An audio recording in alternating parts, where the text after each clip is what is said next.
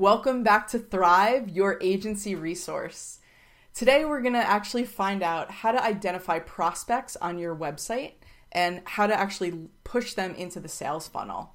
And I have the amazing Carol Luong with me today. She heads up business development over at Leadfeeder, as you can see from her t-shirt.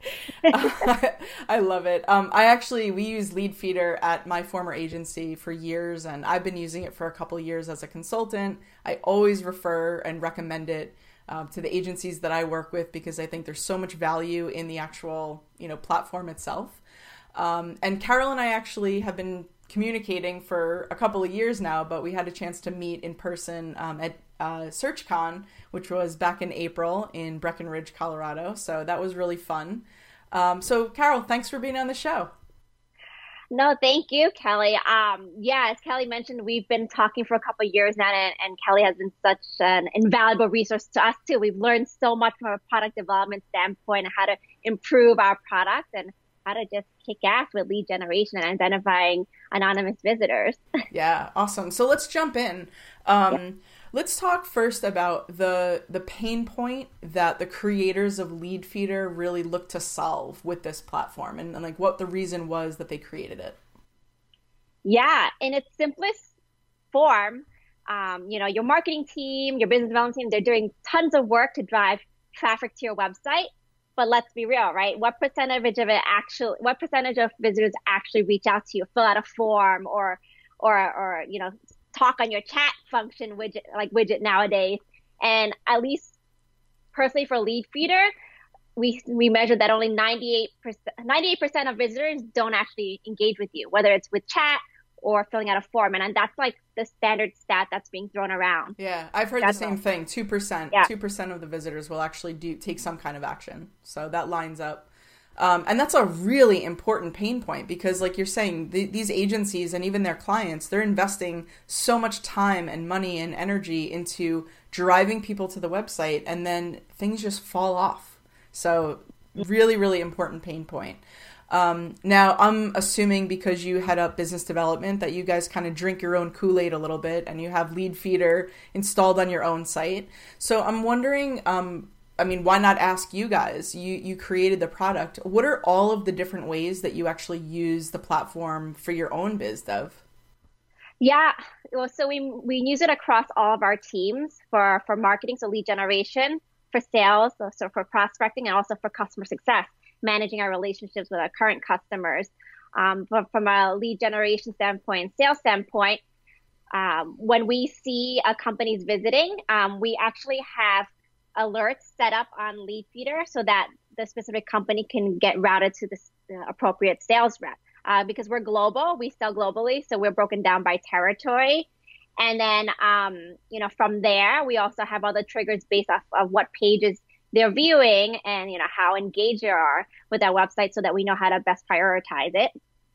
And that all that information is automatically pushed into our CRM system. And we use Pipedrive personally, but we have integrations with multiple CRMs. So that helps to streamline the data, especially since most sales teams, they live and breathe out of their CRM, right? So you don't always want them burden them with extra tools. So all these integrations is highly, highly important. Right. And all the customizations and the routing that you're talking about, that's not something separate that you guys have put together just for yourselves. That's just inherent in the platform. Exactly. Yeah. It's built within the platform and anyone can learn to use it. You can get set up within 1 or 2 minutes and just build out your filters and boom, you can get email alerts. You can get sent to your CRM, or you can get it pushed to Slack. You can get it pushed to Google Sheet. However you want to work on the leads, we have the flexibility. So let's dive in a little bit into how the platform actually works and how you get it set up with the, I won't even call it installation, but like the configuration with Google Analytics and, how does it work? And then we'll go into kind of what kind of data can these people start to see of their prospects and their behaviors? Yeah. Setup is super simple. You don't actually even have to install anything extra on your website. You literally just log in with your Google Analytics account. So as long as you have admin access, just sign in through there and then boom. From there, we can automatically backload 30 days worth of leads for you. And then going forward, we capture new ones and you get it, like I said, straight sent to your dashboard, your CRM or your email. I just want to stop you there for a second because The backloading, I think this is something super unique. The backloading of that 30-day data, I find that it's easy to be able to refer or recommend this software because it's not like you configure Google Analytics and then you have to wait 30 days to see, hey, what's going on. I think you guys offer like a 14-day trial. So having that data there from 30 days prior is so helpful. And I just want to mention that because we are actually going to be offering a free trial of the software at leadfeeder.com/thrive. And so knowing that they're going to get that 30 days worth of data of all the prospects that have been on their site, like I can't tell you guys how valuable that information is just if you did the free trial and nothing else. Yeah, I love it. It's definitely one of our differentiating factors. A lot of our, other softwares, they can only be forward facing, but we can theoretically backload more than 30 days too, and we can always discuss that separately. Right. Okay, now take us through. So we have Leadfeeder installed. We're on our free trial. What are the types of information, the types of data that we're able to see? Whether this is an agency that has installed it for their own business development purposes or they're installing it for a client, what data can we see? And just talk a little bit about all of the things that we have access to. Yeah. So immediately right off the bat, you're going to see the company's name. And just to take a step back, the best way to explain how we parse through this data is simply through IP identification. And so, if someone is working from an office with a IP address attached to it, that's how we can identify the company. And Google Analytics has all this data stored, but as you know, due to their data privacy, they don't actually reveal that data. Right. But lucky for us, we have a partnership with them, and we're one of the top tech rated partners of Google Analytics. So we have access to the API to pull that data into a more user-friendly format for sales teams especially. Okay, so you're going to see the company name. You're going to see the location, the office location they're coming from, which is extremely useful, especially if the company you're targeting has offices nationwide or globally. So now you know to focus on one specific office. Right. You'll know exactly what pages they're looking at, how long they're on each page for, and also how they found you. Did they find you from an AdWords campaign you're running, from a social network, from a partner referral site? So we also give you that extra context as well. Right. And what about if they're coming through organic search, but not necessarily through Google? What if they're using a different search engine? Yeah. Rule of thumb is if Google Analytics is capturing it, we can display that for you. So whether it's surprisingly, a lot of people are using Bing search engine, I'm discovering as well. So that's actually a good point. So we also identify the keywords that people are typing into their search bar. There are different scenarios. So if someone's using Bing search engine or if you're running Google AdWords campaigns, we can actually pull that data in. So it's kind of creepy and cool to see what people are typing, what they intended to search for. Not creepy at all. I love it. Yeah. But that's actually really interesting because the other thing that you think about when you talk about the value proposition or the inherent value of this product is you don't have to be sorting through all of this information in your Google Analytics account, right? It's all brought to you essentially in one report or one dashboard. And I feel like the user interface is really slick as well. So obviously my creatives are going to love that. It's just, there's so much value to it. But no, that's really, really helpful. And actually that brings me to another point. When we were at SearchCon, you mentioned that there was this new feature that you guys were rolling out because one of the obvious next questions, and the question that I always get when I'm bringing this up to agencies is, okay, great, we know the company. Now what happens? How do we figure out which person to target? So can you talk a little bit about that? Yes. So you're referring to our Leadfeeder booster feature where now we can start to attract, to look at client IDs and match the unique ID so that we can try to tie it back to database and show you exactly who's visiting your website. So for instance, in the first phase, if you happen to use MailChimp and you integrate with Leadfeeder, now we can match the client IDs back to your MailChimp list. And when they visit your website, now we'll know if they came from a mailing campaign or if they came back at a later date through Google search or through a Facebook campaign or whatever it may be. And so you know it's that same person, you'll know that their journey and their behavior on your website. Right.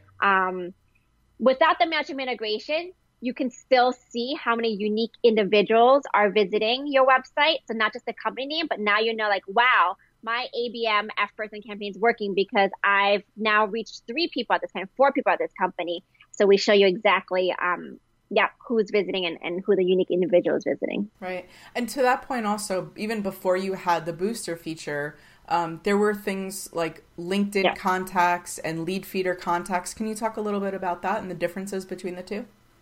Yes. So we have 2 buckets of contacts available within the platform.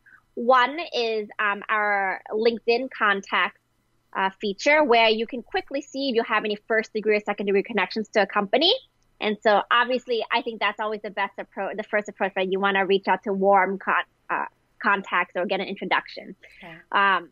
Secondly, we have lead feeder contacts where we partner with a third-party data provider called Full Contact, and they help source email addresses and social profiles for people who work at these companies. Mm-hmm. And so from there, we have a list of people, and you can sort the contacts. They're like, hey, I only target, marketers at the director level, from these countries. And so when you put those filters in, we'll populate potential people you could reach out to. Right. Okay. And, then again, there's this obvious next question after that is, certainly last but not least, what are you actually, when you reach out to these people, right?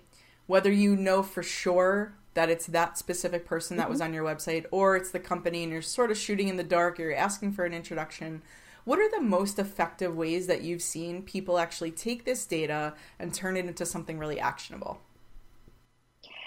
I would have to give a few examples. Yeah, go for it. Okay. So the people who have the budget and the luxury to have other platforms, like they can use platforms like Zen Prospect or Reply.Outreach.io. You can just throw these contacts into like campaigns and just let it fire off, right? And have your cadence built out. Mm-hmm. That I think will give you the biggest reach. But if you don't have the luxury and you're going to traditional, one-to-one outreach through email, through LinkedIn, I would say for some companies, they go straight for the sale, right? I think for some companies, it works for them where they say like, hey, we know that your company has been researching for XYZ solution. Do you have like 5 minutes to talk about how we can help you, whatever, you can throw in some fancy stat and their pain point. Right. And I've had some companies where they tell me it works a quarter of the time, like 1 out of every 4 people they reach, they'll get a meeting like that. Which for others, that's still a pretty decent response rate, right? It is. And so you would have to be really good, or really it probably depends on your audience and how receptive they are. But for most others, they have to take a slower approach where they have to provide more value to these prospects. So let's say if a company's interested in a specific product or it's from a specific industry, you can re-engage them and start pushing more relevant articles to them. Even if it's one-on-one, you could send them a follow-up article. Like, don't try to sell. It's like, hey, you might find this interesting, or this tool might be helpful for you. Or maybe you're on LinkedIn and you're doing like a sponsored post. Now you can target these specific companies that are visiting, specific job titles, locations, and push relevant content and re-engage them. And then from there, try to build a relationship. But I think it's a mixture of everything, and it really depends on your own current sales process. You know what works best for you. Right. So I think lead feeder, it's meant to fit really, fit perfectly into your current sales strategy, but give it a boost. Right. That's probably why you called it Booster, right? But what you're describing, like the differences in how you decide which approach you're going to take, I would think that from like a SaaS perspective, it's a lot easier to say, hey, you've been researching these types of companies. Obviously, this is a pain point for you. We fill this need. Like, it's a little more direct, the line from A to B, right? But with a service-based company, you're going to want to take that really warm approach where you're adding a ton of value up front.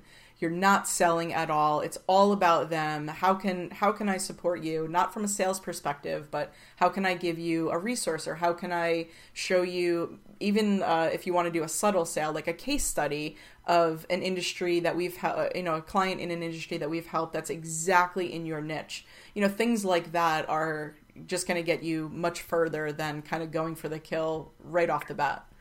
Of course. Yeah. 100% agreed. And just think about the agencies we've worked with. I've had some agencies see that, wow, like these industries are visiting my website, but I don't really have a good case study for it, or like I haven't put it front and center. Like, let me work on this case study for the similar industry and put it in front of them. Or maybe, if you're on the LinkedIn space, try to retarget them and push that case study towards them and re-engage them. But yeah, you're at the end of the day, it's about warming them up and providing as much value, for sure, when it's a service industry. Yeah, absolutely. Well, Carol, thank you so much. This has been really helpful. And I know that a lot of the people that are listening or watching are definitely going to jump onto the site and go to leadfeeder.com/thrive to get that free trial. It is 14 days, right? It is 14 days. Yes. Okay. And we'll backload 30 days. Okay. All right. Perfect. Well, again, I appreciate you being on the show, and I look forward to seeing you in October. Thanks. Looking forward to it too.